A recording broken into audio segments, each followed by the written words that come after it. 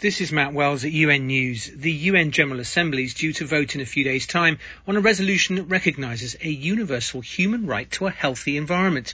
The draft text based on the landmark resolution adopted last year by the Human Rights Council and calls upon states and international organisations to adopt policies that scale up efforts to ensure a clean, healthy and sustainable environment for all.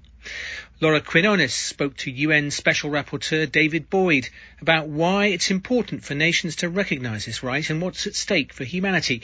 She began by asking what impact last year's Human Rights Council adoption has had so far. I think there have been some positive developments. Certainly the right to a healthy environment is being talked about more than it's ever been talked about before. And there are countries that are starting to incorporate it into their legal systems. And there are tons of people at the grassroots who are using this right to argue that governments should be taking stronger climate action, that governments should be cleaning up their air quality, that governments should be taking better care of biodiversity and ecosystems. So I think it's not an overnight effect, but I think we're already starting to see some early dividends. Can you tell us exactly what's happening next week at the GA? Sure. So next week at the GA, there will likely be a vote on recognition of the right to a clean, healthy, and sustainable environment, a right that was not included in the Universal Declaration of Human Rights back in 1948. And so this is really a historic resolution that will change the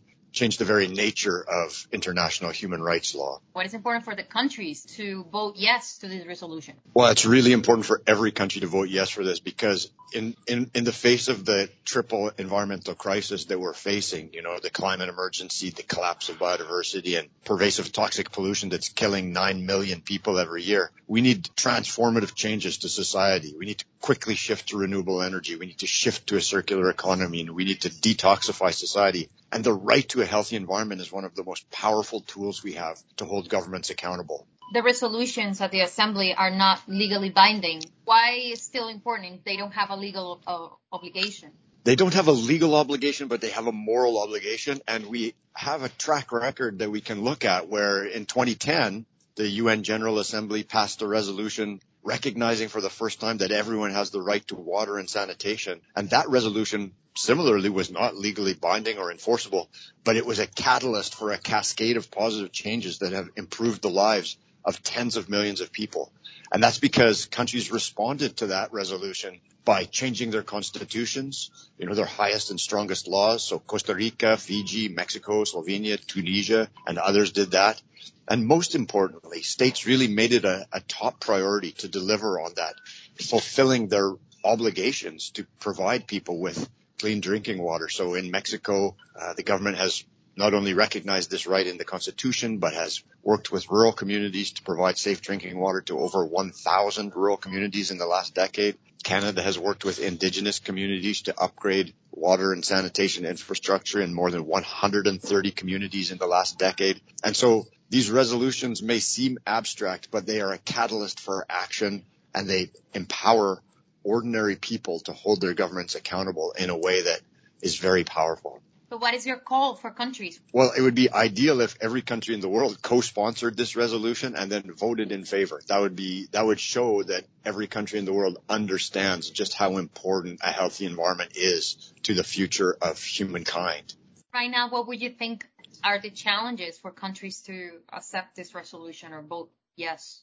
Well, there's countries have different challenges. So there's some countries that have a very conservative perspective about human rights that are not really human rights friendly countries. There are other countries that are major oil and gas producers who perhaps have some fears about the implications of this right. And so those are some of the countries that are struggling with whether they will be able to support this resolution. And just as a reminder, why do we need a right to a healthy environment? Why should be in the Universal Declaration of Human Rights? Oh, the right to a healthy environment should be in the Universal Declaration of Human Rights because so many people's lives around this planet are affected by the climate crisis and environmental degradation. So literally billions of people today are breathing air that's so polluted it's going to reduce their life expectancy by years. Billions of people around the world still don't have access to clean water or sufficient quantities of water. Billions of people around the world are not eating healthy and sustainably produced food. And everyone in the world is suffering because of the decline of biodiversity and the climate emergency. And people need to understand that it's biodiversity that is the foundation of life on this planet. If it wasn't for the plants and the trees that are producing oxygen, then what would we couldn't breathe. If it wasn't for the ecosystems that filter water, we'd be in deep, deep trouble. And the reality is that we need a safe and livable climate in order to flourish as humans. So that's why this right is so critically important, because it holds. Governments have made promises to clean up the environment and address the climate emergency for decades and decades, but they're having a right to a healthy environment changes people's perspective from kind of begging governments to take action to demanding governments take action. That was David Boyd, Special Rapporteur on Human Rights and the Environment. I'm Laura Quiñones. This is UN News.